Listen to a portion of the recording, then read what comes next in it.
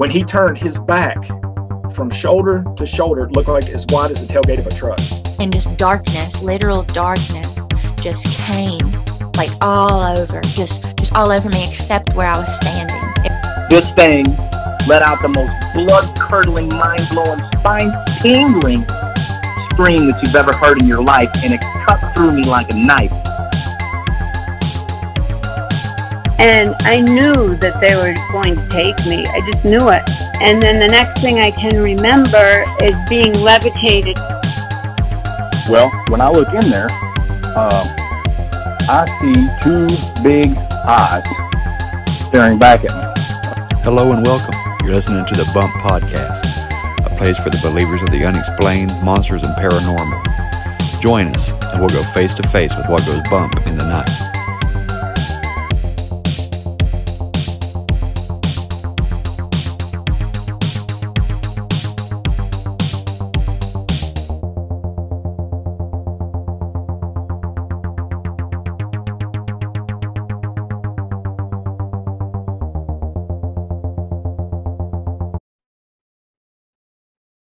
Hey there, believers. I got a good episode for you today. For those of you on YouTube, know I didn't get dressed up for this session. I just got off school like 5 minutes ago. So I'm not taking the time to even change clothes. Just got to get straight in here on it because there's a very short window of time that I was able to meet up with our guest this week. Her name is Jennifer. She is coming to talk about an encounter she had in 1980 with an alien creature or an extraterrestrial, or what she believes could only be an extraterrestrial creature. I haven't spoken to her more than just a few emails, but it is extremely terrifying. The description of this thing. Okay, I'll let her describe it. But wow, it's an experience. She was in Northern Virginia. I'll let her go into detail about it. But to be face to face with a being that isn't supposed to exist, that will humble you. We'll go ahead and we'll bring Jennifer on. But first, let me just let everybody know again. As of right now, Patreon is closed. You can join through the website at thebumppodcast.com to be a member. The Believers Only section. It's $1.75 a week to join, which I might have to adjust that one way or the other because it looks like the site I go through, they also take a percentage, but I don't know if it's a percentage or a dollar amount. And the way that works is I'm only charging $1.75 a week. Well, they take a 50-cent charge per transaction. So at $1.75, they take a 50-cent charge. That is about 30 to 35% of the whole fee goes to them. Now, if it's a 50-cent charge on, say, $7 a month like every other show out there, then it's a much smaller percentage. You see what I'm saying? It would take it from 30% to, I don't know, like 12 or something like that. Much more doable. So, smaller than that even, 8%. So that's doable. So I have to see why it's such a huge percentage. And if that's a cut, if they want 30%, then I guess we'll have to go back to Patreon, or I'll just cancel the whole thing and we won't do member stuff. We'll figure it out. But for now, that's what's up. That's why Patreon doesn't have anything going on. That's why you didn't get charged on Patreon. And everything is going to the website, members only. And if you just want to donate to the show, there's a donate button on there too. All right. I think that's about all the changes. Everything. I'm trying to get everything on the website. Working on merch. Nothing yet. I'm trying to wait till probably after the holidays. It's a very stressful time of year. But that's for a Sunday Musings episode, ain't it? That's something I can vent about on one of those special episodes. So what we'll do is go ahead and bring Jennifer on. and get into this alien encounter. Okay. All right. So thank you for having me. As we've been talking over the past couple of weeks, I live a very quiet suburban lifestyle, member of the community, own and run several businesses, a PTA kind of mom, involved in Boy Scouts and so forth. So I don't have this opportunity much to talk about these experiences, but my whole life, since I can remember, I mean, I can actually remember being in the crib, having paranormal experiences. And that was the norm for me. I grew up with just sort of having one foot in the spiritual world. And then through conversing with my mom, I realized that she shared that reality with me. So it didn't seem like anything odd was occurring. So the paranormal world I'm very comfortable with because that was validated for me at a very early age. And, as we've discussed, it's somewhat passed on to my son. But what I contacted you about, because this is only something that I've been relatively recently comfortable talking about, was my experience. I did have an alien encounter when I was 8 years old. And I've had a couple others that were very, very mild. This one was a very profound experience for me. And it wasn't until later in life that I found out my parents, before I was born, also had an alien encounter with some friends of theirs, neighbors. And my husband has also had a couple. My husband's the most straight-laced Virgo man that you could ever meet. So, I find myself questioning how much more a part of my life maybe this has been than I've allowed it to be. Because, I don't watch as much of the alien stuff as I do the paranormal stuff. But the stuff because I like to watch that kind of TV, but the stuff that I do watch of the alien stuff, you kind of get this idea that it's not a one and done thing, that they sort of, check in on their test subjects or whatever. So I just kind of find myself, I don't have a lot in that, but I just find myself curious. So to actually tell you about that experience, I was 8 years old, and it was at a bit of a tumultuous. I did have some tumultuous times as a child. My parents was sort of like, quintessential 1970s, 1980s parenting, not the highest responsibility parents known to man. So my parents had separated, and I lived in Northern Virginia, and my brother and I were living with my mom, and my mom wasn't doing so well at the time. So we had a lot of freedom, and we lived in Northern Virginia, but the apartment complex we lived in was kind of out in a forested area, and you kind of had that almost rural feeling to it. Lots of forest around us, and it was, I don't even know, if I had to guess, it would have been the fall, but I don't have a clear enough memory of knowing what time of year it was. But I had been at a friend's house all day, and my mom's boyfriend had come to pick me up at one of the other buildings in our apartment complex. And the way the apartment complex was set up, it was several buildings, but they were kind of clustered together. And in between each cluster was either the pool area, or there were a couple of forested, woodsy areas, and then there was a play area. So to get to my house from my friend's house, we had to go across the somewhat open area, then cross through the playground, and then go into a forested area to get to my apartment. So it was dusk. It was right before dinner time. So it must have been the fall. And my mom's boyfriend was walking a little ahead of me. We were just passing through the playground area, and we were getting ready to enter the forested area. And I don't know if I heard something, but something prompted me to turn around.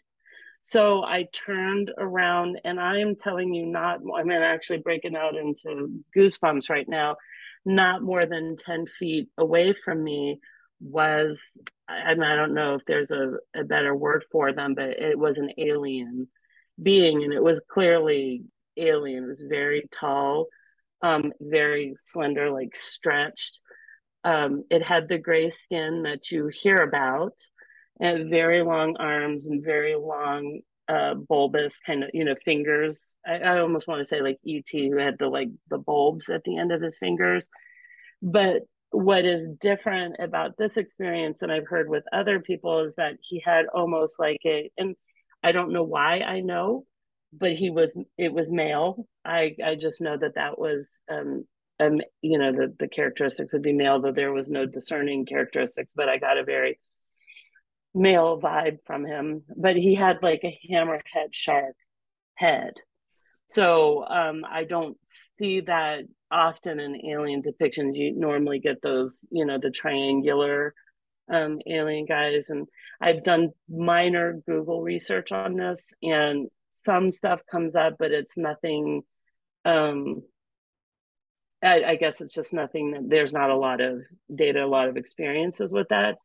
But he was looking at me, and I wasn't scared. It was weirdly, like I said, it was sort of this tumultuous time in my life. And I turned around, and my immediate impression was that this was a friend.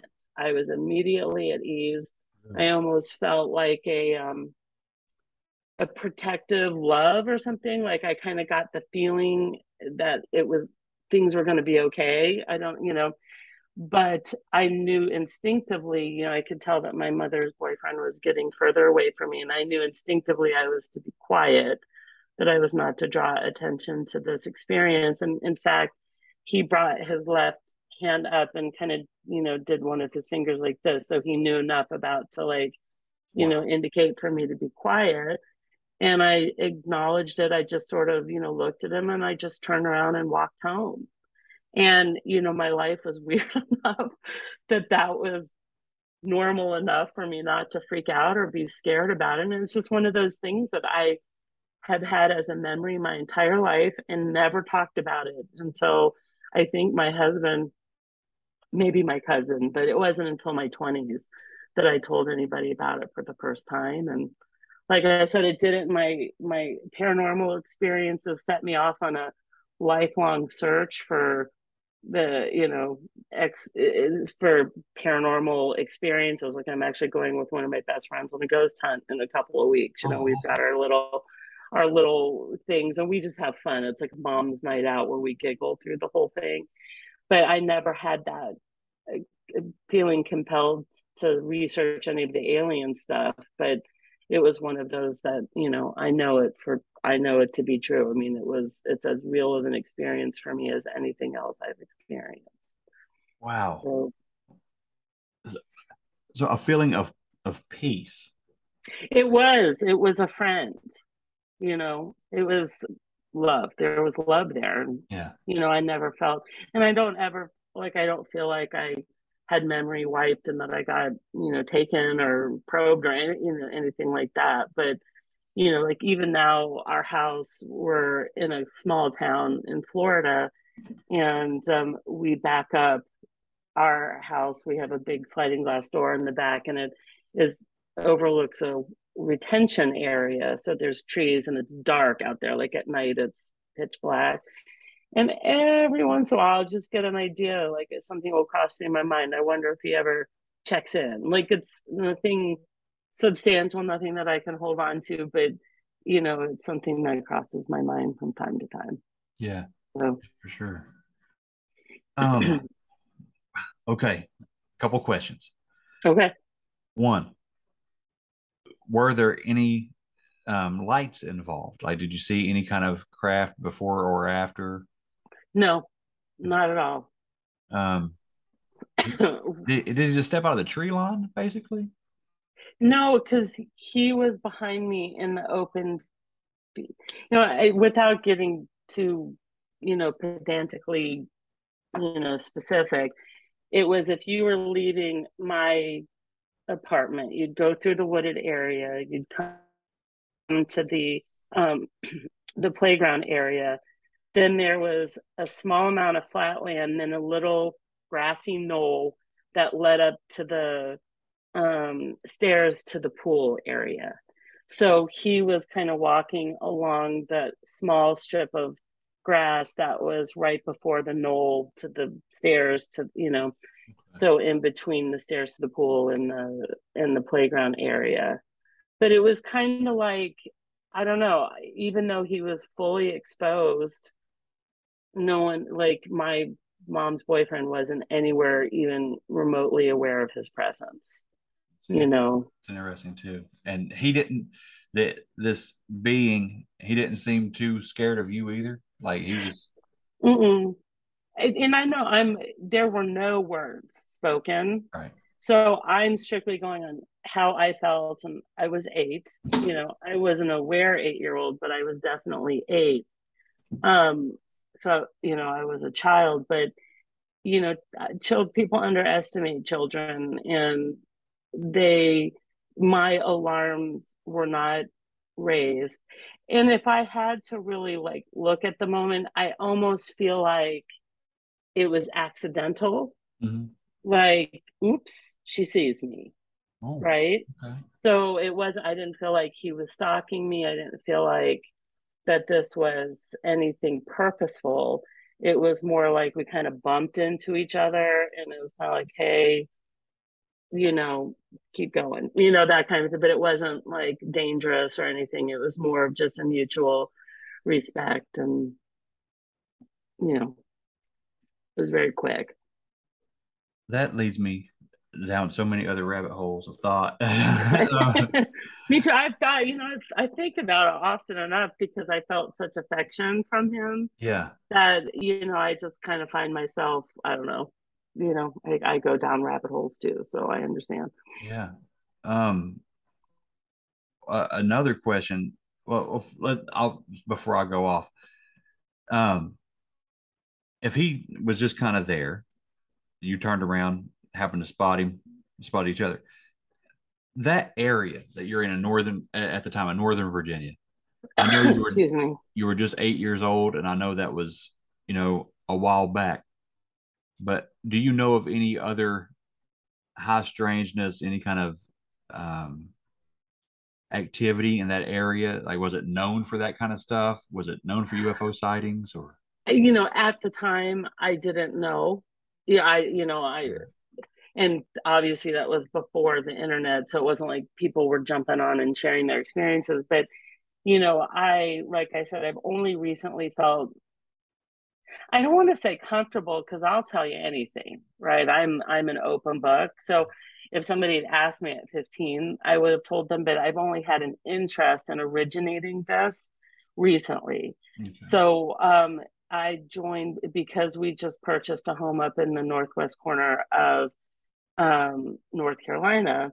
So it kind of brings me back into that Appalachian absolutely area that I grew up in.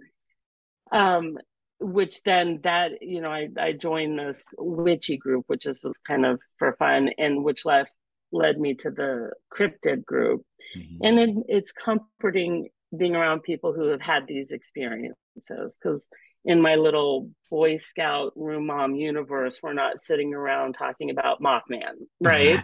Right. And so it's nice that I can get my freak on and not have people look at me like I have that second head, Oh, yeah. So it was in that cryptid group that I just decided, somebody said, hey, has anybody actually encountered an alien? And I was like, well, I really have. And I was very cognizant during the encounter. It wasn't like I recalled it in some therapy session. I knew it was happening right as it happened. And so when I mentioned what happened in Northwest or Northeast Virginia, a lot of the response was, oh my gosh, that area was crazy active back in the 70s and 80s. Mm.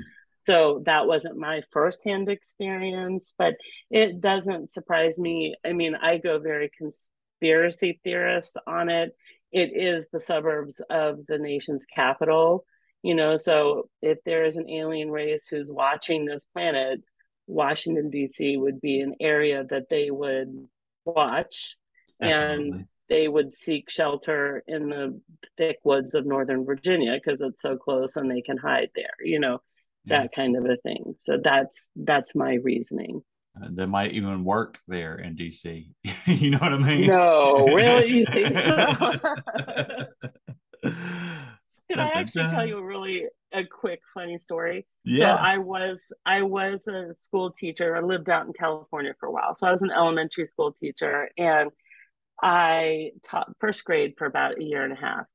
So I had this adorable little student, and his mom said that when he was born, he looked like an alien. I mean, he had a very triangular face and big eyes. And my classroom led out onto the blacktop, and he was sick one day and didn't want to go out to PE. He's the 6-year-old little boy. So he asked if he could stay in for PE in the classroom. And I said, fine. And he wanted to know if he could sit at the back door and just watch the other kids playing PE. So I said, yeah, that's not a problem for me. So I'm sitting at my desk, and he's sitting on the floor just looking out at these other kids playing. And he finally looks at me and he goes, Miss Jennifer. And I said, yes, Colin. He goes, have you ever noticed? And he's almost like in a trance-like state. And he said, have you ever noticed how some people are just people and some people are aliens pretending to be people? And I looked at him and I was like, of all the people for him to say this to, this is the right person to be saying this to. Yeah. And I said, well, Colin, I'm not sure I have fully experienced that. And he was like, oh, well. And I said, am I a person or am I an alien pretending to be a person? And he looked at me and I felt like he was looking at me with x-ray vision. And he goes, no, you're a real person. And I was like, yeah, that's what I thought too. And then he just went back to watching the people on the blacktop, and I thought, my gosh, what is he seeing, or what was his reality at that moment? Yeah. So I think of that in Washington D.C. that there's definitely people there that are not that are not people. So. Wow, he's probably saying, Miss Jennifer, am I putting on a good enough act? Can you can you see me for who I am? Yeah. And I should have said, yes, Colin, I actually can, but that's okay. Wow. Oh, okay.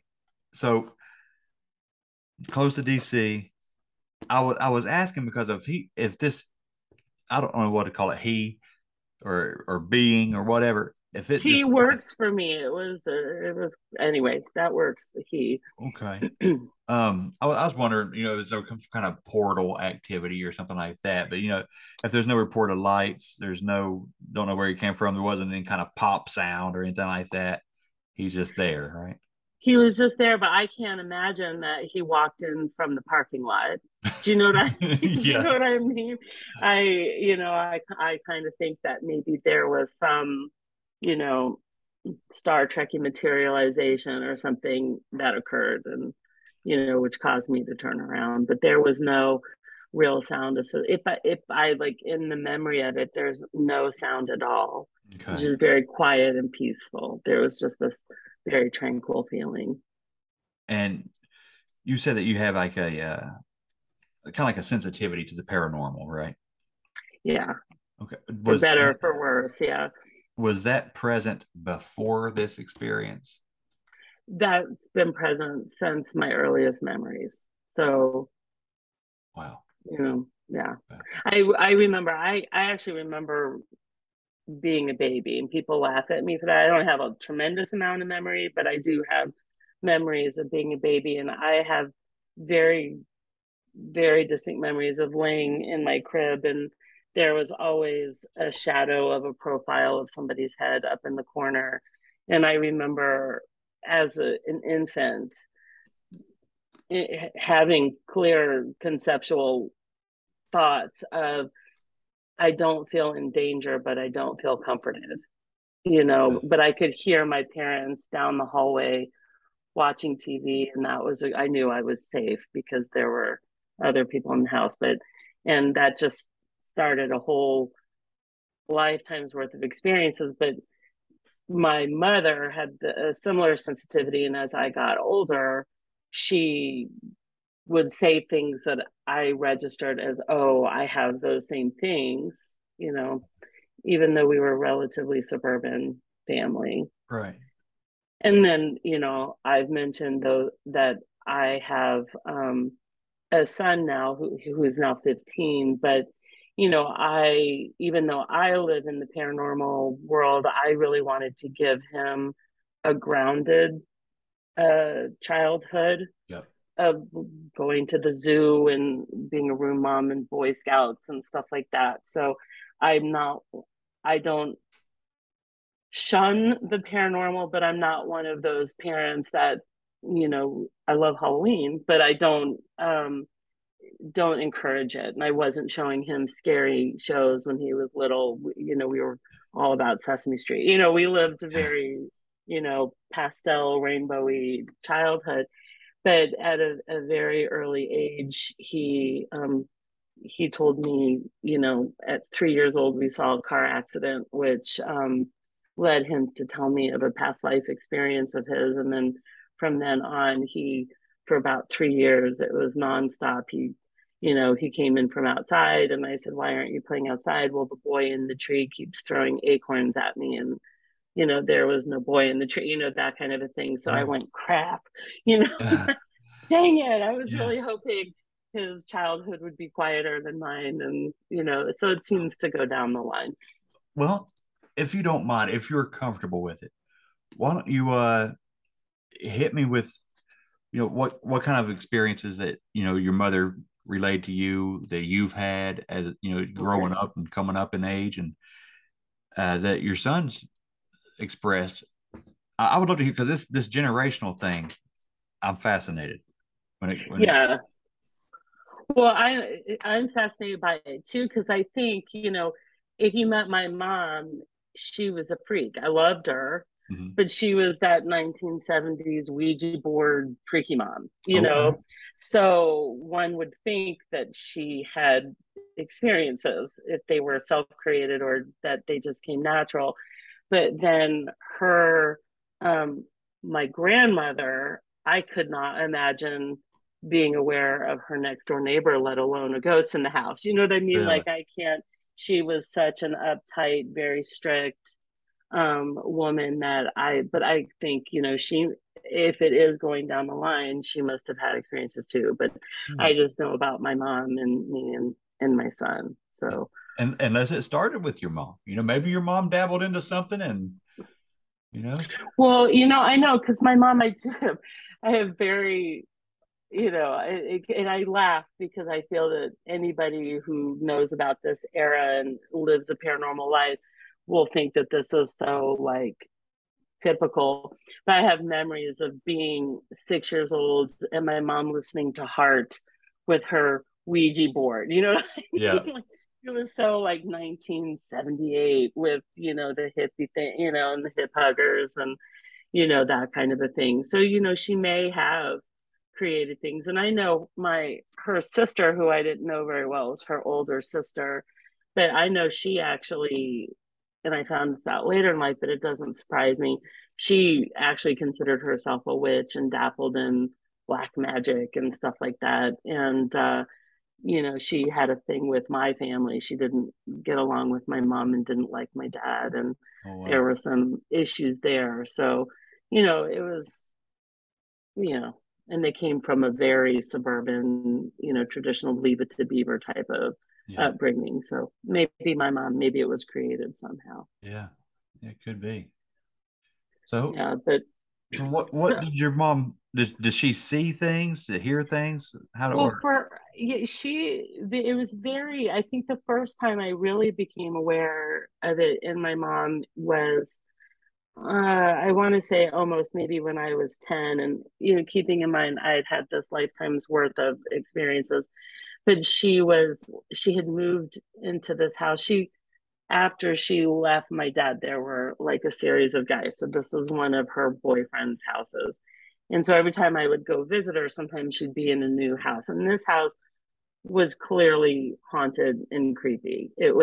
They had it decorated creepily. The people who lived there were not happy-go-lucky people. There was a lot of dark furniture and a hex in the house just from that, but lots of dark corners and lots of creaks and things like that. So, I would go into the house, and I only maybe went in once or twice, and my hackles were raised. And she started to mention how, she was hearing things and seeing things, and in this house in particular. And that was the first time that she spoke to me about this before she left, because when she left, I was raised by my dad and my brother. So before that, when she, 10 years earlier, she didn't talk to me about it. I just experienced it through her. I saw her working the Ouija board. I saw her, doing things, but she didn't necessarily converse with me about it. So this was like the first time that I went, oh, this is her reality as well. So, but, for me, she's living in Southern Virginia at this point, and I'm in my house, in Northern Virginia with my dad, and I'm hearing voices telling me to shush. I guess there's almost like a shush theme on this.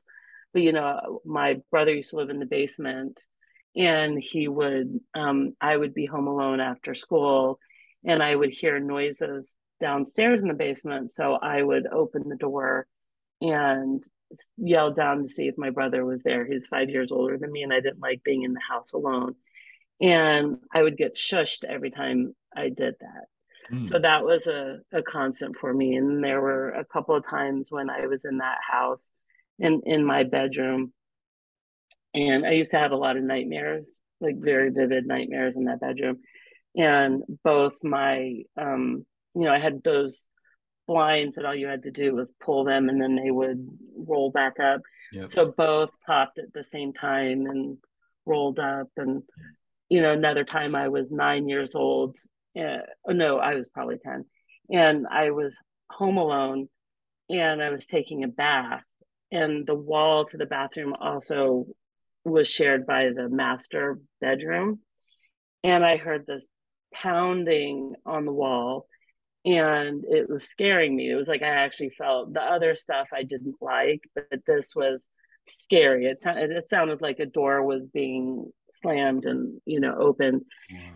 I get slammed against the wall, and so I got out of the bath, put my clothes on wet, and ran out of the house, shut the door, ran up the street. And we had a nanny at the time who was living with us, and so she had just picked her son up from school, so met me halfway up the hill, and she could see something had happened. I said, I think there's somebody in the house. And we turned around, and I was only like 4 houses away from my house. So she would have been looking behind me. So we turned around and go back to the house, and the front door was wide open. So there was that time. Yeah. And then and tell me if I'm Oh no, you're good. You're okay. Tell me if I'm telling too many, because I have fun with my haunted stories. But my big experience was when I lived in San Francisco, but I'll tell you about that in a second. My most, I think, fun experience with the paranormal was fast forward into my late 20s, and I'd gotten a call that my mom was getting ready to pass away. So my husband and I flew back to Virginia. We were living in California at the time, and we stayed at a hotel, and my brother and his family had arrived. So it was our first night there, and my brother and we got our families settled, and then we went to the hotel desk to see if they had like a conference room that we could use, because he and I needed to sit together in a private space and come to grips with what was happening and kind of go into planning mode, because we knew she wasn't dead yet, but we knew we had a funeral that we were going to be confronted with and so forth. So the hotel was very accommodating, and we sat until 2 o'clock in the morning discussing all and telling stories and all that kind of stuff.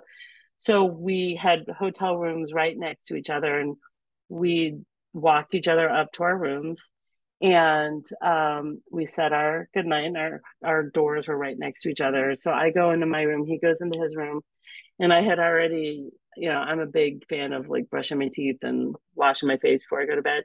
And I had already done that. And I was really tired. It was 2 o'clock. So from the time of walking into the room and being in the bed was maybe 3 minutes, right? I was dead tired. I get into the bed and I hear this knock at the door, like a really soft knock. And my first impression was that my brother, this was before smartphones and so forth, right? This was back in 2000. So I got the impression that my brother maybe had forgotten to talk to me about something and needed me to come back out. So I was getting ready to get back up, and then the knot got a little bit stronger, and I got this very clear feeling of don't do that. Don't go to the door. So then I laid back down, and I heard the door handle, like somebody was kind of testing the door handle. So I got the heebie-jeebies, went to sleep, didn't think anything of it. So I get up the next morning, and you have to keep in mind, my brother is 5 years older than me. There is not a paranormal bone in that man's body. He very much lives in the real world. I don't even know if he knows how much I've experienced. He is just a businessman there. That is not his world. So, and he thought my mom was just absolutely crazy. He shared no reality with her on that at all.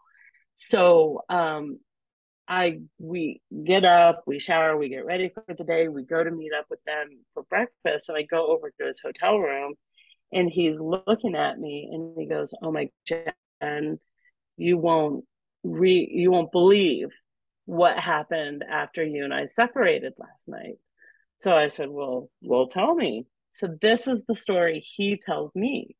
He said, from the moment I shut the door and got into bed was maybe 5 minutes. And he goes, I fell asleep.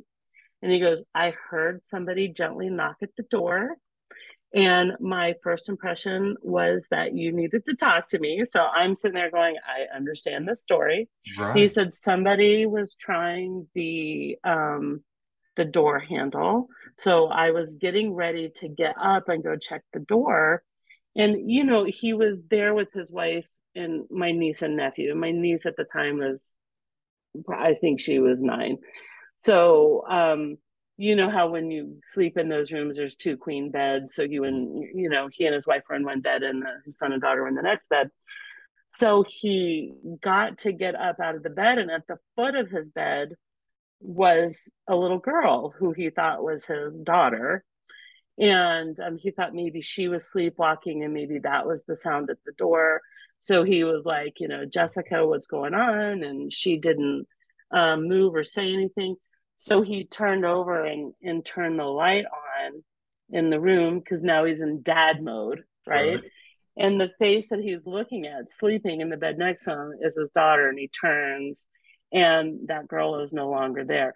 So he's like, can you believe what happened? I was like, actually, I can, So that was, wow. Yeah, I felt validated on that, because my very non-paranormal brother had that experience, and then some. Yeah, so. And then some.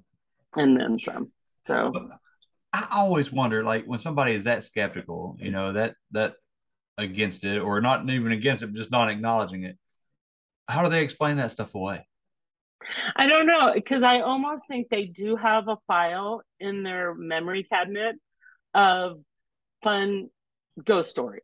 Yeah. This will be something that I can whip out at a campfire or something, because everybody, even the most skeptical, they have a story. Most everybody has a story. Yeah. But it's filed under the fun, kooky Halloween experience, as opposed to this stuff really exists and it's really there. Yep.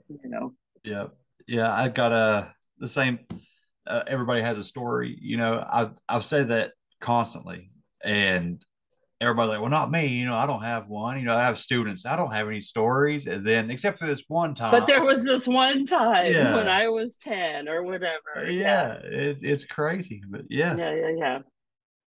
And so then I don't know when I lived in San Francisco, now I have a theory. I don't know if I can share my theory with you. Of course you can. But okay. So my degree, I got a degree in English literature at the University of San Francisco, which I found out in the last 5 years or so, that area of San Francisco, that college is built on the original cemeteries of San Francisco.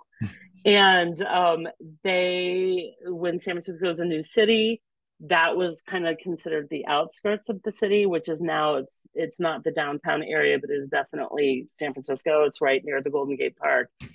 And that was where they had all their cemeteries. And then when San Francisco in the early 1900s outgrew, or in the late 1800s outgrew their space, then they moved the cemeteries, hopefully, to a town just south of San Francisco called Colma, California. And they built a college right there, which happens to be, of course, the college. And I chose that school because I'm a Grateful Dead fan. So I chose that school because it was 1990 in San Francisco, and I just wanted to go to a Grateful Dead concert.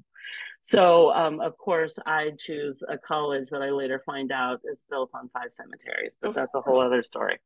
So my degree was English literature, and I caught this bit of information in one of my classes, because whenever you hear about a haunted house, it's a haunted Victorian. It's a haunted Victorian farmhouse. It's a haunted. So it's this Victorian era. It's usually, you never hear about the haunted mid-century modern or the haunted, condo in Miami Beach, and I'm sure they do exist, but it's always that Victorian. So I learned in my degree that Charles Darwin and his theory of evolution came around during the Victorian era. And it's the first generation of people that didn't die with the set knowledge that they were going to heaven or hell. That maybe we just come from monkeys and maybe we just die. That's interesting. Yes. So they locked and loaded. So they dropped their bodies and they went, I don't know where to go. I don't have any way to move forward. And I think that's why you always hear about the haunted Victorians, right? I absolutely love that. I've never heard that before in my life. Yeah. Well, that's the Jennifer theory. So, but being sensitive, going to a college unknowingly on 5 cemeteries and living in a Victorian city, there were freaking ghosts everywhere. And I don't see them, right? I would love to. Right. My abilities, for lack of a better word, are really terrible. I don't really flat out hear them. I don't really see them, but I feel them so concretely. I know where they are, and I get stories. So, and my husband, who's pretty straight laced, he'll validate it, and I'll just go, oh my gosh, this person is, this is the situation with this person, and he trusts me and so forth. But and I have a kind of a funny little small story to tell you if you want to hear it after that. But so walking around that city was crazy because it's just full of dark Victorians and addicts, and you just know that they're up there just looking out, going, how do I move past this? Yeah. So that was a very long way to preface that I lived in a very haunted Victorian for a year, and it got so excessive that we had to move. And I was living with a series of roommates at the time, and it was right off campus, so it was in that same area that had been the cemeteries. And it started out, I came home early from college one afternoon, and it was early. I maybe had lived in San Francisco for maybe 2-3 months. And the way that the house, it was not a Victorian house, it was in a Victorian, they called them flats. Mm-hmm. So it was like an apartment building, but it wasn't multiple apartments per floor. It was one long stretched out apartment per floor. So it was three stories. We lived on the 3rd story, and all of the front doors were at ground level. So you would enter in, and then we had this really super long, steep staircase that went up to the 3rd floor, and that kind of turned around and then ended up on a landing and a long, skinny hallway. And then all the rooms went off the long, skinny hallway. So my bedroom door happened to be the door that you first saw when you got up at the top of the stairs and at the landing. And down the hallway to the left was the kitchen and what was the dining room, but we were poor college students, so somebody's bedroom was the dining room. Right. And there was one of those, what are they called? Those flip doors that go in between. It doesn't lock, but you just push through.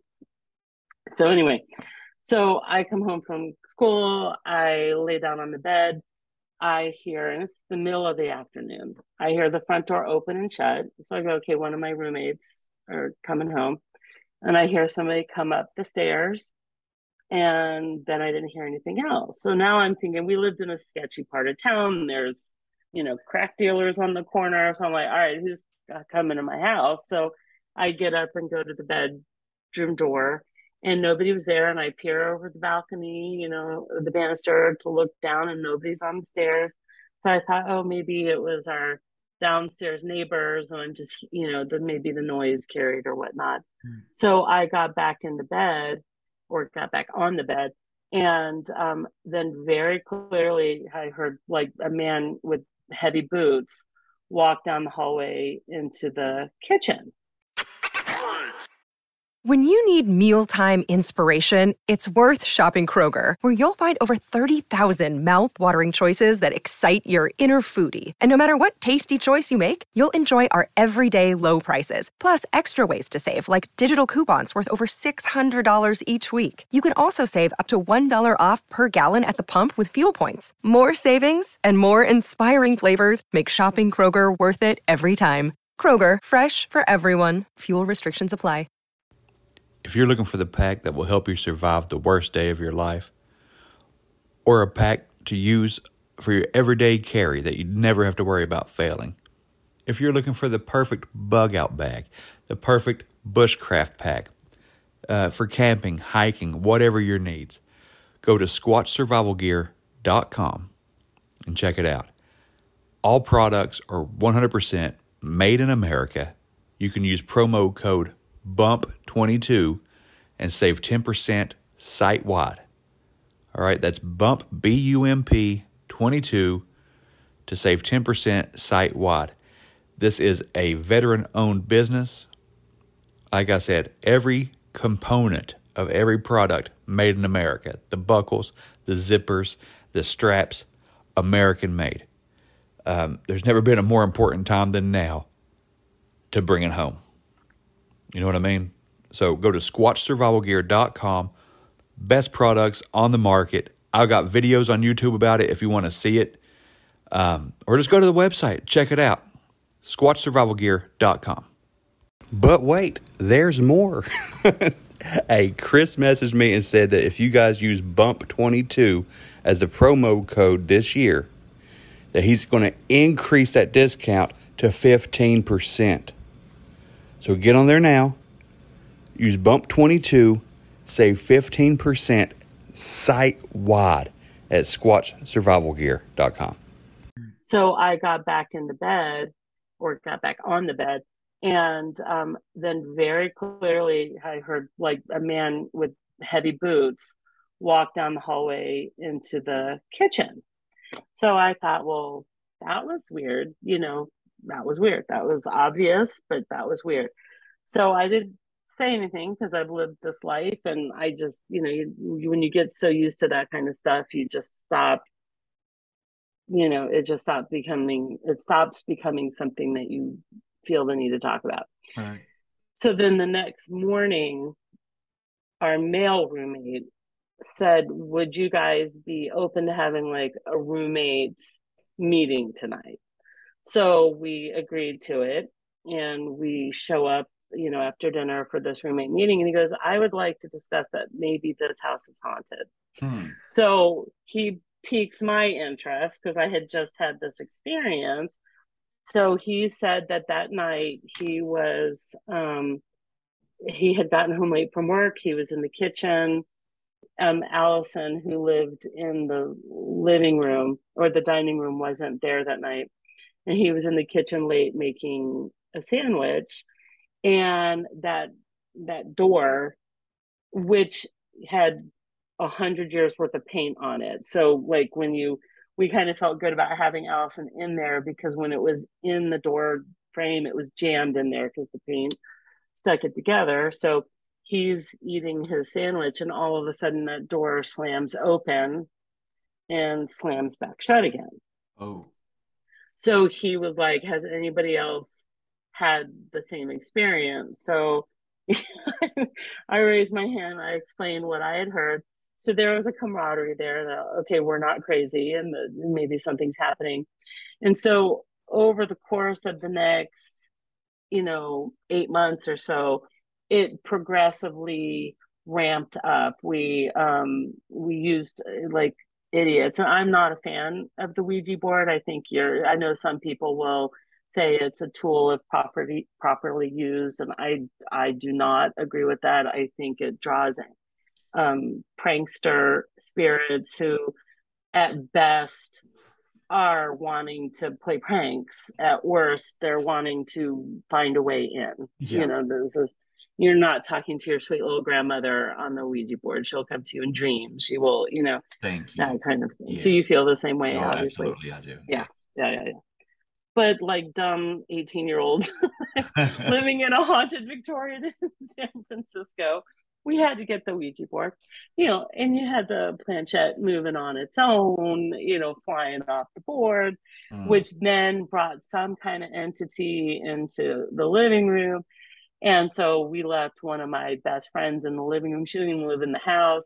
We all went out to the store. We came back. She was like, oh my God. And she had seen this like swirling mist in the corner. I woke up one night and there was a female in the corner singing to me. It was clearly a woman in my bedroom singing me a song, trying to get my attention. One night we all woke up, and there were a group of men in our hallway at the end there where the legit bedrooms were, and they were all talking, and each one of us thought the other one was maybe having a party or had brought people home. And the next morning we were all a bit disgruntled, like it was the school night, and why are you bringing, we're all like, who brought the guys home last night? And each one of us was going, oh my gosh, we thought you were the one. And then it takes a bit of a dark turn because the roommate who lived in the bedroom that was connected to the kitchen, she started to have some mental health issues. And we would come home from school. She was an artist, and her art, she did a lot of painting in that room, and the art got darker and darker. And there were a couple times I came home and she was sitting on the floor in front of her bed, and she was really like zoned out, kind of like in a trance, and she didn't remember me coming home, that kind of a thing. Right. And at Christmas break, she ended up kind of having a mental breakdown, and she moved back home, but she knew she was leaving us all in the lurch. So her parents agreed to still pay her rent through the remainder of the school year. So that room became kind of this dark, oppressing room in the house, right, where it was by the kitchen, but the lights were always off. But I don't know, you just felt something in there, So the springtime came, and like I said, these little things ramped up and up and up. And most of the roommates decided they wanted to move, and I was okay staying there at least through the summer because it was convenient, and there was parts of the actual house that I liked. So I found a whole new set of roommates to come in, and for the summer they were kind of taking over the leases for the summer. And they were open, we were all just a bunch of hippies living in San Francisco, but I didn't let them know what had been happening in the house. I thought maybe with some people leaving, things would change. So we put two girls, and in hindsight I feel maybe a little bit bad, but we put two girls as roommates in that back room that was the dining room that was off the kitchen. And one of them had her friend come over who was like a cleanser, a spiritual cleanser. So she just, for fun, was coming in because it was a new space for her friend. She was coming in to sage the house. And to this day, I absolutely hate sage, but she was like, coming in to do her little witchy stuff. And she finished, and she'd spent a lot of time in that back room. And then she knew I was the only original occupant of the house. So she came up to me and she's like, did you know that back door between the kitchen and the dining room is a portal? And I went, tell me more. So she said, yeah, that is crazy messed up back there. She goes, that is some passageway.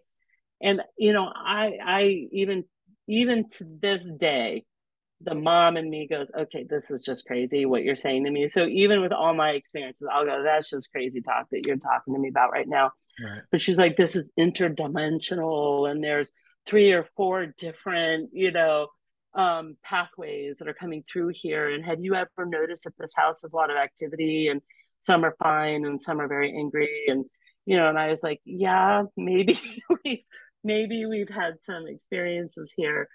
So my hackles got a little bit raised. I ended up going back home for the summer because I just went, I think I need to just disconnect from San Francisco and just go to suburban Virginia for a minute or two and kind of regain my sense of identity.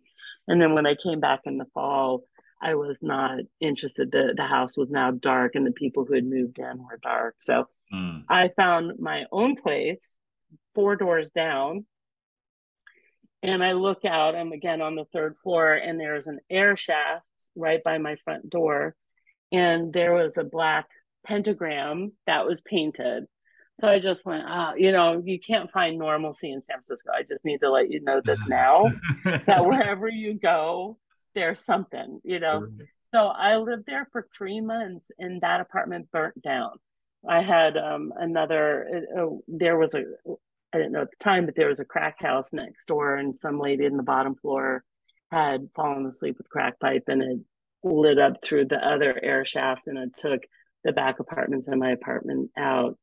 And so, but it didn't surprise me that it happened in that little grouping, of buildings, because it just had some bad show.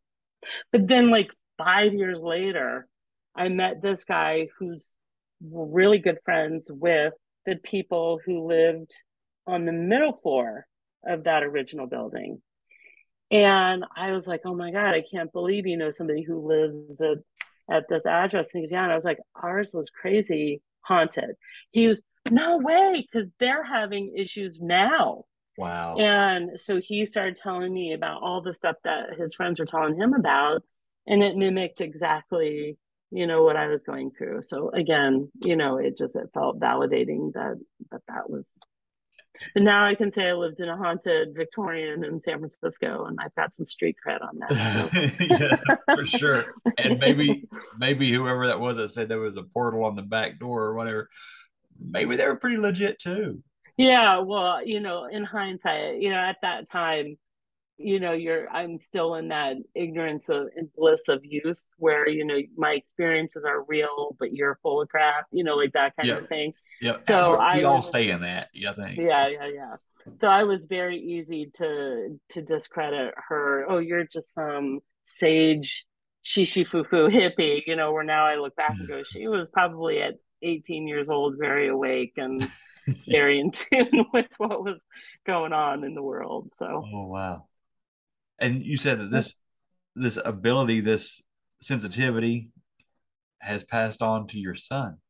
It has. And I don't know how popular your podcast is, but they have no idea. My husband and son are in the other room right now, and I told them I was on some scout meetings that they have no idea that I'm sitting here talking about the paranormal. So I hope this doesn't come back to bite me in the butt. But he does. He at a very, very early age said things that I knew, but I didn't put too much into it. As an example, when he was 3, we were driving to Barnes and Noble storied toddler time, and we experienced across the street from us at this intersection a really bad car accident. And I was going to turn around to help, but then I saw people were rushing to the scene. So I knew that situation was covered. So I just decided to go on my way. But my son had seen it and he knew something was occurring. He was old enough now to know. So he said, Mom, I need to tell you a story, and he's now verbal for the first time. At 3, they're just now being able to. And as a side story, prior to this, if there was anybody who felt the need to talk to my son, and I would highly recommend, people never talk to toddlers because they're afraid of getting stuck into some gobbledygook, Right. conversation. But you hear the most amazing things from toddlers if you actually quiet yourself enough to talk to them. Yeah. So anyone who might be watching this, I highly recommend that. But my son, as he was learning to talk, the things that he wanted you to know was that he had had 2 best friends, that his favorite color was yellow by far. And then there was like a certain car he would see and he'd get very excited. And it was, I don't know cars, but it was one of those 1970s kind of cars, right? And so, and just before this experience happened, we had driven by, it was a Sunday and it was just the local community college. And my son pointed at that college and he goes, oh, my brother used to go to school there. He doesn't have a brother, and there's no way that he would have known this was a community college. So little things like this that, I was picking up on my son, but this real big thing happened when he was 3 and we're driving. We see this car accident and he goes, Mom, I need to tell you something. Oh, and he also had a fascination with firemen. Like we had his baby room was all fireman themed, that kind of thing. So he proceeds to tell me this story that before he came into our family, he was in another family. And he had 2 best friends that he loved. And he had this yellow car that, and he explained it. And it's the kind of car that, and it had been, I got the idea that it was like an old secondhand car that, but he loved it. And he was driving to school and he got into a terrible car accident. And his 2 friends got out of the car. And this is all because he had just seen this car accident, right? So he said that his 2 friends were able to get out of the car, but he was not. And that is how he came to be in our family. And he said the firemen got there and tried to help and they worked really hard. And I feel bad for them that they were not able to help. And can you help me find them to thank them for their efforts? And clearly he used his own toddler language, but this was what was communicated to me. And, so again, I just, I just turned around and I didn't want to make it more traumatic for him. Yeah, what do you do with that? But I just looked at him and I thanked him for trusting me enough to tell me that story. And that I'm really sad that you had to go through something like that.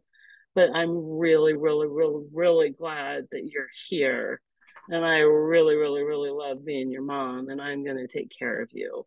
Yeah. And we're going to have a lot of fun. And I've kept that promise. So, but that's when I felt glad that I was his mom so that he wouldn't get poo-pooed. Right. But then I know what that's like you don't fit in at birthday parties when you're seeing things. You know what I mean? You don't get along with the soccer kids when you're seeing ghosts up in the trees, that kind of a thing. Yeah. There was another time we were driving through, we went back to, and he was younger than that. And I'm sorry, I feel like I'm talking too much. Oh, no, you're good. You're good. Okay. Get me going. But when he was probably 2.5, just slightly before this, was when he became verbal. He was very verbal for about 2 years where a lot of things came out of him. But we had gone back to Illinois to visit my in-laws, and my husband had lived there for a short period of time in high school, and he wanted to take us to the local cemetery. And it's not what you think, because my husband is not that kind of guy, right? But the cemetery is a unique cemetery that it's on like parkland. So it's extraordinarily beautiful, lots of hills and lots of trees, that kind of a thing. And though my husband has had some experiences of his own, he hasn't. he doesn't live in this world. He's, Right. this old house kind of guy and would rather be, fixing, something on the porch than talking about ghost stories. He's always like, why are you always listening to ghost stories? And it's because I feel validated that I'm not the only one. Yeah. Anyway, so we drive through this cemetery, and I have to say, as the cemeteries go, and I don't feel compelled to visit them. Just I like to go to school on top of them. But I'm not one of those that I like want to go, do anything with cemeteries. Right. But my son's little at the time, so he's in a car seat, and he's still little enough that the car seat is tipped upwards, so he's more looking at the ceiling. So at this age, he would have had no concept of seeing the grave sites, the tombstones. But even if he did see them, he wouldn't have known what they were. Right. But they were hard to see because the cemetery was in the woods and in the forest, and it was pretty. But he says to me, he goes, Mom, I don't like it here. There's too many people up in the trees. Oh. And I just went, holy crap. And even my husband was like, you can't ignore that, because he wouldn't know that we were in a place of dead people, Right. So, but he got very uncomfortable. He said, there's too many people up in the trees. And he did comment on, he used to play in our backyard all the time. And we have a big oak tree in the backyard. And when he was about 7, he came in and we said, well, why aren't you outside playing? Because he was having a great time. He had like a little fort and stuff out there. And he goes, the boy in the tree is throwing things at me. And he never went back out there, never went back out to play. Oh my God. So, lots of, but when it became where I couldn't ignore it was he was probably 9. And he'd had these experiences and we didn't poo-poo him or anything. But I didn't share with him that I was this way too, right? Because I was still very much in little people land, and I just wanted to go to birthday parties and not be the weird family. Right. I grew up in the weird family, and anyway, I've come to learn that once you're weird, you're weird. But how hard you try to hide it, but. We went to this area of North Carolina that we really love, and we now own property up there. And they have this really cute little downtown area, and they have and it is, it's a cute little restaurant, but it's in an old house, right? So, and I had been told that this restaurant was really good, and I really wanted to go there. So we go in, and I love old homes. I love old farmhouses. I like those things. So I was really happy to be there. And we were seated in what was the attic of the home, but it wasn't creepy. It's like, it's where ladies go to brunch. It was a quiche and crepe kind of a place. It was not a haunted basement type of environment. But it was clearly in an old house, and there was like an old hidey hole door over in the corner for storage, right? And I swear to you, and this is where I don't see things, I just know things. But it was very clear to me that there was an old servant that still lived in the house. She didn't understand why so many people were there, and it was blocking her way to this hidey hole, and she was needing to store things and take care of the house for the family. And she was very agitated, right? That there were people in her space. And I wasn't seeing anything. I just knew, right? I just knew. Well, at the same time, I'm sitting there and I'm just trying to eat my quiche and drink my mimosa. You know what I mean? I'm trying to just sort of do the normal thing. Right. And my son is getting more agitated and more agitated. And Mom, we need to go. I don't like it here. I don't like it here. We need to go. And I'm getting mad at him because I just want to have a dang piece of quiche and, have a nice lunch and just enjoy our vacation. And he never acts that way. He's a real easy kid. And he's a real easy kid to travel with. So I just found myself going, but I was mad at him. I wasn't patient, right? Very rarely do I get mad. And at that moment, I'm upset that this lady just needs to chill out. I just want to eat my lunch. My husband wants to go because my son doesn't want to be there. My son's being a little jerk. It was sort of this really angsty moment. So we storm out of this restaurant. Instead of it being this really loving family experience, it was angst and, agitation. And so I turn around to get angry at my son, and he goes, Mom, I'm sorry, but that lady was bugging me. She made me feel uncomfortable. Wow. And I looked at him and I went, the lady who was trying to put the things away in the hidey hole? And he goes, yes. And I looked at him and I just, grabbed his face. And now I fully understood. And I just said, I saw her too. Yeah. And even though I didn't see her, Right. and he looked at me, and this sense of relief flooded over him. And he said, you saw her too? And I said, yes. And I didn't like her. And she had me all worked up too. I said, it's okay. I said, this happens to me too. And it's okay. We're going to be okay. And so you could just feel the weight of the world, fall off of him. And he'll share with me, even to this day. He'll talk to me, like when my father passed away. My father hung around here for a long time and didn't hang out with me, hung out with my son, but that was to be expected because he liked my son exponentially better than me. But now, he's 15 and he doesn't have any interest in the paranormal, and he doesn't understand why I go on ghost hunts and why it's fun to me. So he's still open to it. He just is not interested in it. So wow. But I love that he has you too. Hold on.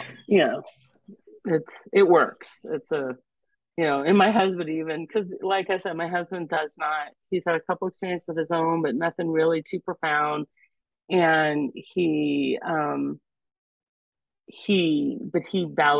that both my son and I are this way. But he jokingly will look at us, because my son and I are like two peas in a pod, and he'll go, how did I get into this family? But he says it with, with a lot of love in his heart. But, Nolan and I was a safe place for Nolan to land when he, as a parent. So absolutely. And some of the things that he would say to you, it reminds me, I had a girl in my class. I teach high school. It's like 9 through 12. But I had a girl graduate last year that I don't think she listens to the show, but she she had a real hard time. Like she couldn't really stay in class very much. Like they actually, I think they had her stay down like the special needs room, for the most part, honestly. Because they said that she had all these diagnoses of, mental health diagnosis. And that was on paper. But when she would talk to me, it was, she's a psychic medium, and she could see auras, and there's constantly people interrupting class. There's people, there was somebody around me that she said, I'm trying my best to pay attention to you. And how can you sit and do math when you're aware of something like that? Exactly. And she dressed very eccentrically. You know what I mean? Like she was 100% her own person. And you could tell she was just tormented though. Like, there's a lot going on up there. And, the kids found out that I have a show, and I actually let some of them come on the show to talk. Okay. Several kids, it was on one of my anniversary episodes. Several of the kids, their story related to a time they spent with her. Like they would have sleepovers, and she would do readings, and how spot on she is. And other teachers were talking about how spot on this girl is with these, she's telling you about this stuff. I can honestly say that I'm actually jealous of people like that, because my experiences are so watered down. It's I've got a feeling, or I just knew.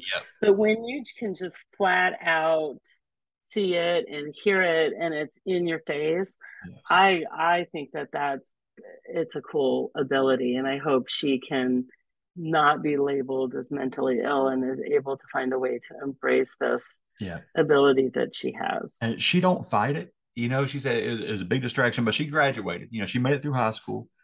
But yeah, she's even like her senior year, she missed school for a couple of days because she went somewhere to help cleanse a house and stuff. You know what I mean? That's really Yeah, that's really cool. yeah, go for it. If Uh, I'm all about it, if that's what she wants. uh, well, so I'm a big fan of. Are we allowed to mention specific shows Sure. Yeah. on? Okay, so I watch a ton of the paranormal shows, and again, my husband's like, "Why do you watch them?" And I say, it's a validation that I'm not out here alone, totally wacky, right?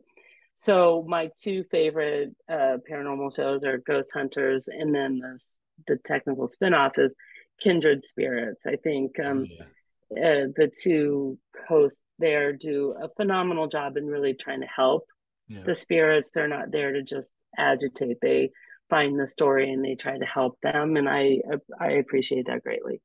So the owner or the female lead on the show has a travel company that it's a haunted travel a company that she does, and so it's called Great Escapes, and so she hosts these like mini paranormal conferences every year, and she does that once a year in St. Augustine.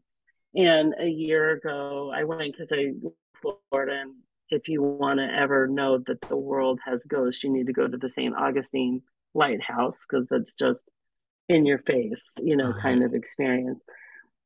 So a friend of mine and I went. Now, my friend has not had experiences, but she loves the stuff, but she has not had experiences. And so we went to this and we did like a, midnight guided ghost hunt with the stars of Kindred Spirits, and they had a ghost box there. And there was a young kid yelling at us through the ghost box to get out, to get out. And my friend, I was all alive. I was like, this is the best moment of my life. And my friend was like, I was literally having to hold her and soothe her. Yeah. And anyway, I just think that it's fun when you can have solid experiences and it's not so ethereal, and it just leads me back to the student that you had, that it's nice that she has a concrete ability and she has a concrete connection with it, and it's not just living in the shadows for her. Right. So anyway, yeah, it's neat that you had a student like that. Yeah, it was interesting, because she would read my aura. She's like, talking about my light. I talked about it on the show and stuff before, but I guess I had a blend of light that she was seeing. And okay. She said it was like very flattering. Okay. One of the colors I forget now. I think it was red. She said, but it was that I spoke truth or whatever, and so I was red somewhere, and then she said my feet were white because I walked in the light. She said, and I was like, oh, that's cool. I'll take it. Well, it's kind of like that one student I had who saw like half alien people. Yeah. It's nice when you get validated that it's like good for people who can see these things, that he didn't call me some snaky like alien person who lived in the swamp. He was, Right. like, no, you're one of the good ones. So to have a student who can see these things and have the good things to say to you, that's very validating. Yeah, it felt good. Yes. Is there anything that jumps out, Jennifer, that you wanted to talk about that we didn't get a chance to? No, I think that pretty much,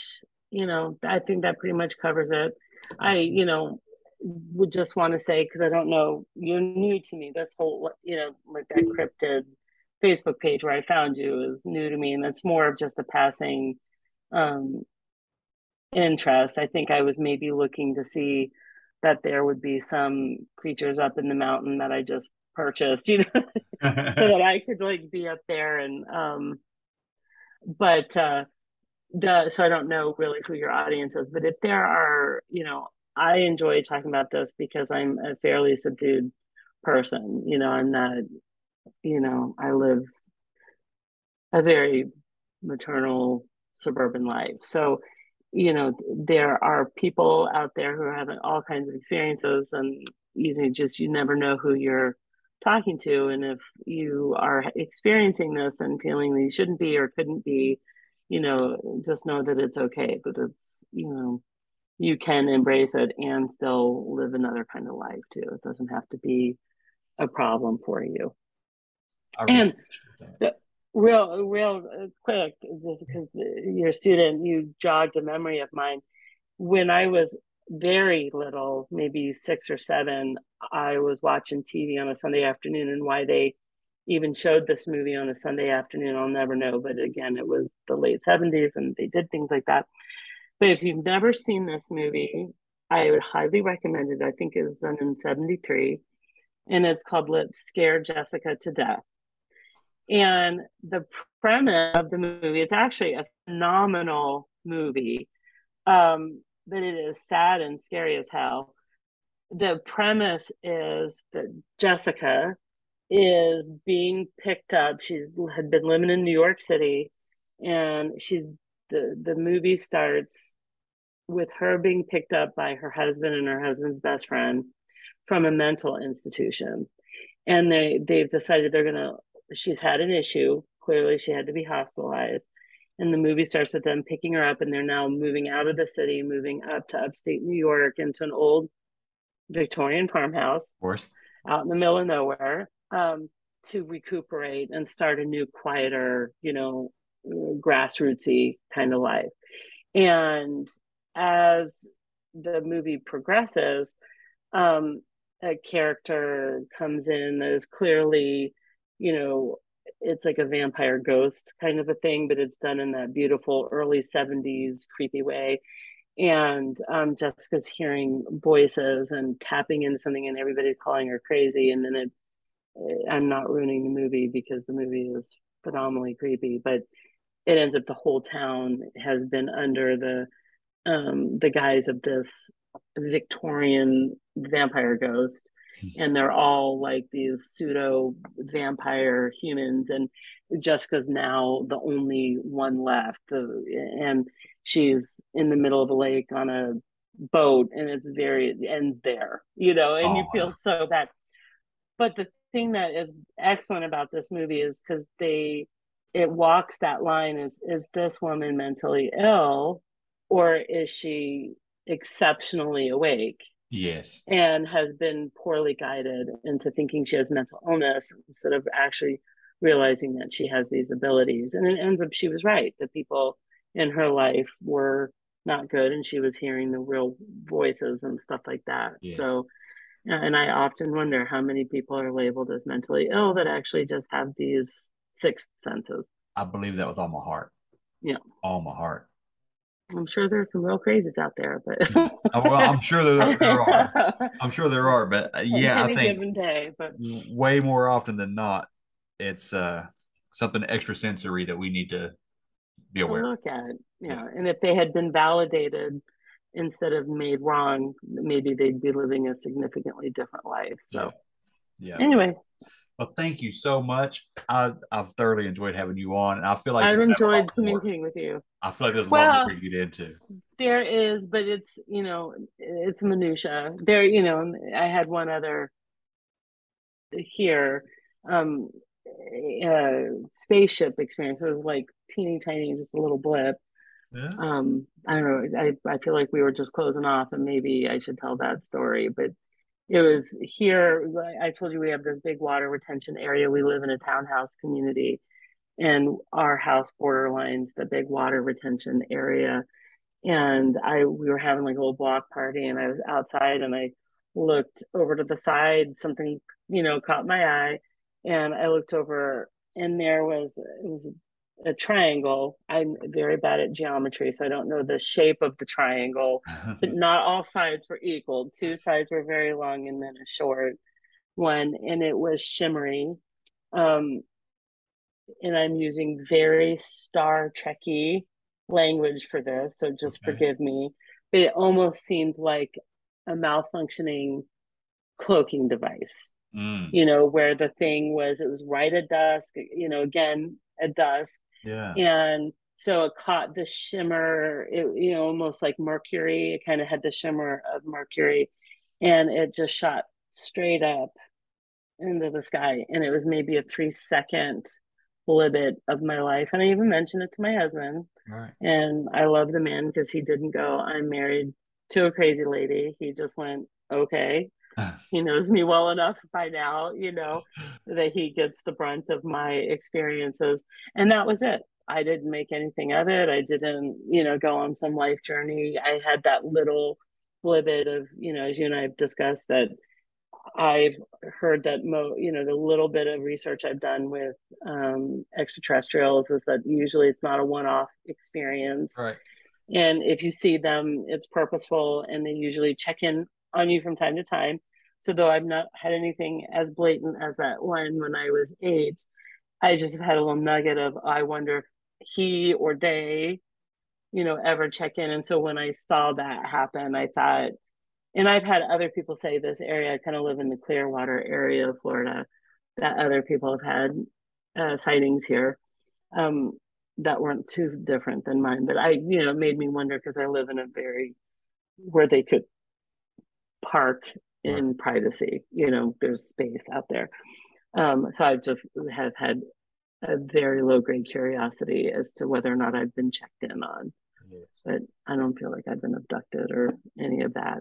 So now I'm done. Well, that brought me back to a couple more questions I had, just real quick. Okay, that's not a problem. About the description of this hammerhead alien being, right?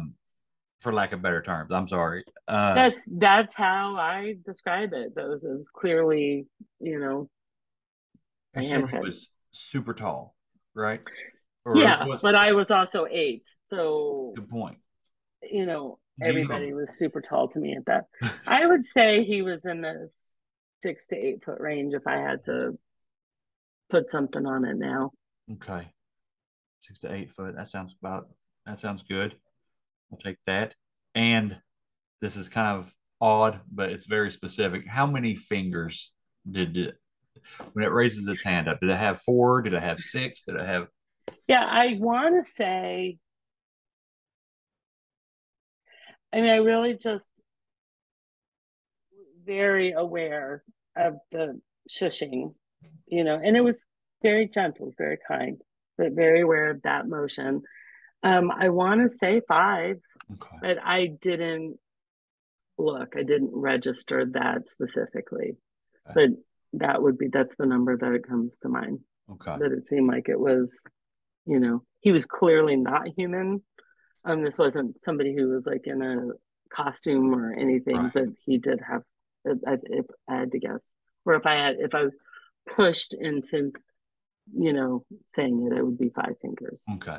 And I just asked that because sometimes people fixate on certain things, like obviously his head and wrinkly skin is something you could fixate more attention to detail on. Right. Some people, like I talk to a lot of people that have had Sasquatch encounters. That's the mother load. Yeah. And sometimes they'll just they cannot get over the width of his shoulders, or okay. The size of the mouth and stuff like that. And so they just kind of hyper fixate on something. And I didn't know maybe if you caught attention to the hand or. No, really, what if I were to fixate on something, is if you would say that a little girl encountered an alien being at dusk in a very tumultuous time in her life, you would think that would be a very traumatizing, scary moment in that child's life, yes. Right? That could yes. make her afraid of the dark and make her not want to ever be alone. That could have been a very pivotal turning moment. Absolutely. And the thing I always land on is that it was a friend when I needed a friend. There was so much love and kindness. And like I said, I feel that the meeting was accidental. I don't feel that he had been sent to find me or to encounter me. Yeah. Right. I feel like it was an encounter for him as well, yeah. But there is no fear, none. If anything, I would have probably preferred to go off with him, the kindness that he emanated. There was a friend that was safe. That was a safe place, and it gave me hope. And because, like I said, it was a real tumultuous time in my life, and so it was like a first glimmer of that there's goodness out there, and it's in the form of an alien being, but there is actual love and kindness and goodness out there, and it made me feel very good. It was a very like a needed moment of love, and I got it from this alien being with a hammerhead. I can't explain it in any other way. I'm glad you got it. Yeah, me too. I'm glad you got it, and that it's worked out the way it has. It sounds like you've had a pretty fun life, pretty good life in the long run. Yeah, it's been a great life, and I wouldn't have it now any other way. But it is not easy being a child who can see things. It takes you out of the group. Right. And so, that I would just, if anybody out there can relate to that, or if anybody out there knows a child who is a little off, know that they're not off by choice. They've got things going on, and, have some compassion for it, because it's hard, when you see the kids coming from the normal families and doing fine at birthday parties and going to swim class and all that. And you're the little kid who's talking to ghosts in the corner. It's not an easy thing to be. So absolutely. Well, I appreciate that, and I'm sure it'll help somebody. I Hopefully. get emails all the time. Good. A guest comes on, and I'll get thank you for having them on emails.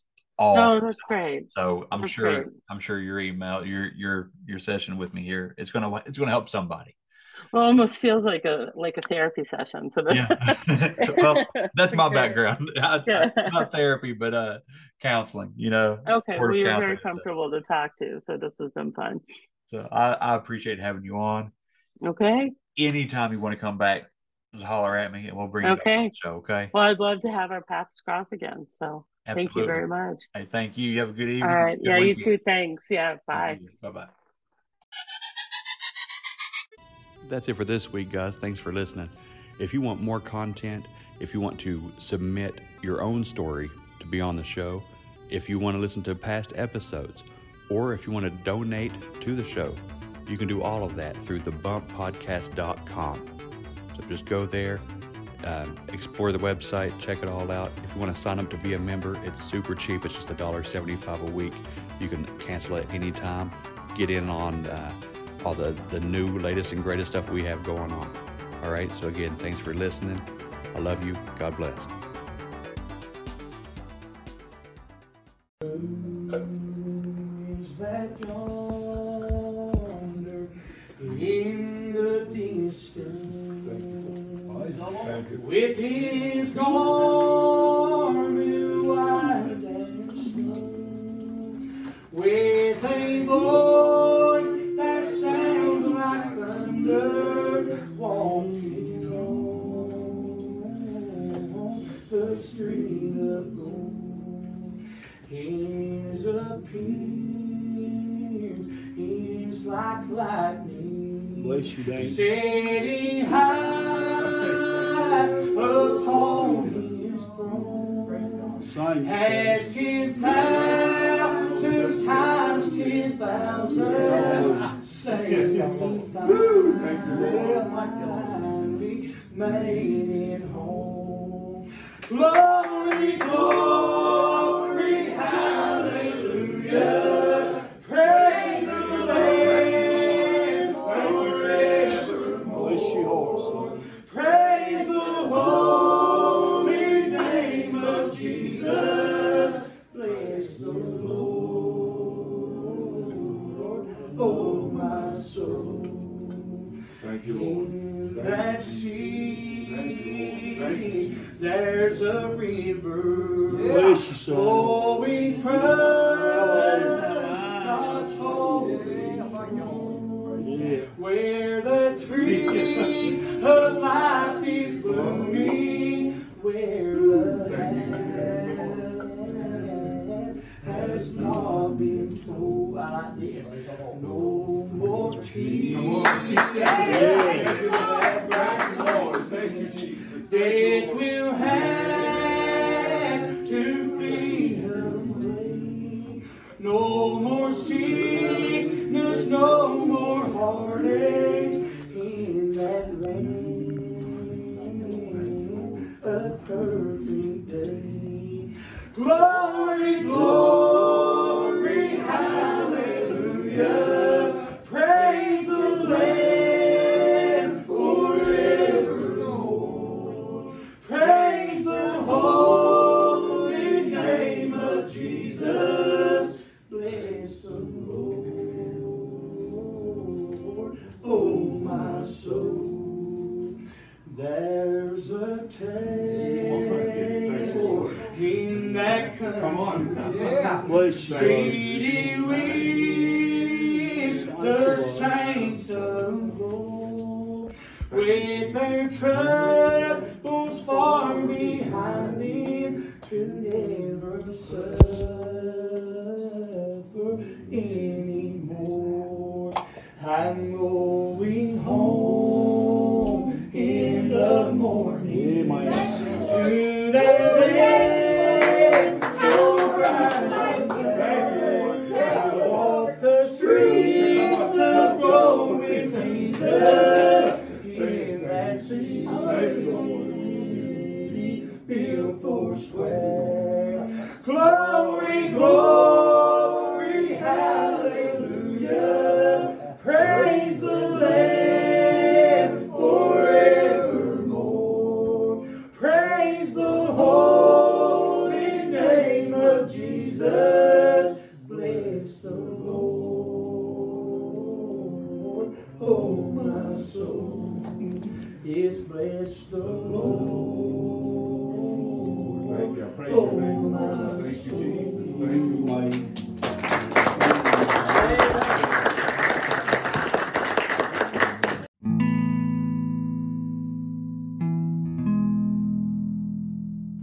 If you're at a place in your life that you're ready to give your heart over to the Lord, then I have a little message that I found that if you repeat it and you believe it in your heart, this could help lead you closer to God, to let Jesus Christ save you. And it goes like this: Heavenly Father, I come to you from the depths of my heart, realizing that I have sinned. I repent of my sins and confess with my mouth that Jesus Christ is the Son of God and died on the cross for me and my sins. I believe that you raised him from the dead. Lord Jesus, come into my heart and live in me now.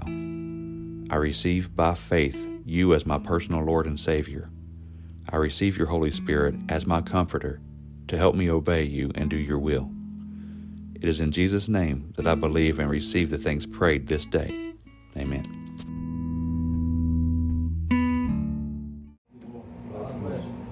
Where was I?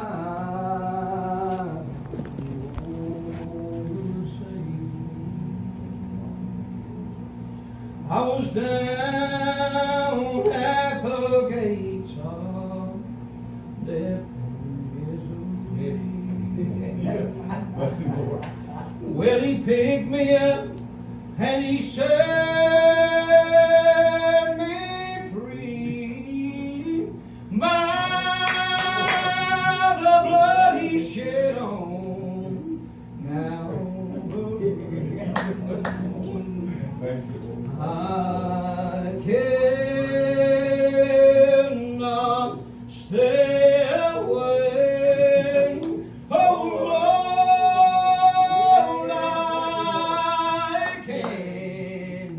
cannot stay away. I don't want to die in Egypt. Well, when that old archangel comes a stepping down with a long white robe and a starry crown, them golden slippers upon his feet, he walks at sea with the golden streams. I cannot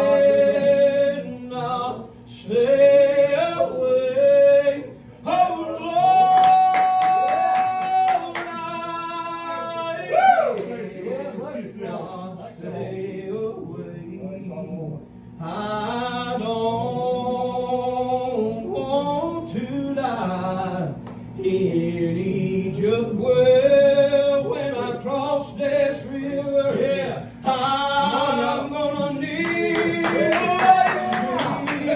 I'm gonna tell them my journey has been mighty sweet. No more sorrow, all them heartaches all gone. I'm gonna live with Jesus in my brand new home. I cannot stay away. Oh Lord, I cannot stay away. I don't want to die in Egypt. Well, oh Shadrach, Meshach, and Abednego into a furnace they did go. Well, they tied them up, threw them in, and they shut the door. They threw 3 men in, but they saw 4. I cannot stay away. Oh Lord, I cannot stay away. I don't want to die in Egypt. Well, come on, little children. Yeah, come on. Let's all go home.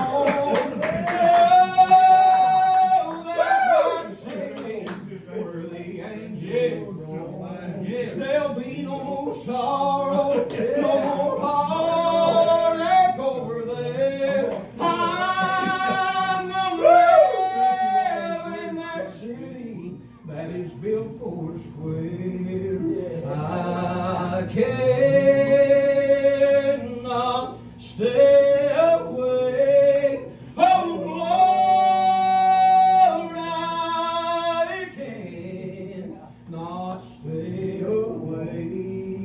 I don't want to die in Egypt. Well, when Mary came running to the garden that day, only to find the storm rolled away. There were angels in the tomb, all dressed up in white, saying he's not here. He's alive. I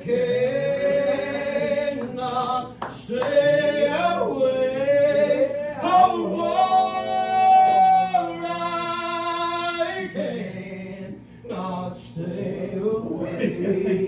I don't want to die in Egypt. Well, amazing grace, how sweet that sound. I once was lost, but now I'm found. I once was blind, but now I see. 'Cause Jesus bled and died for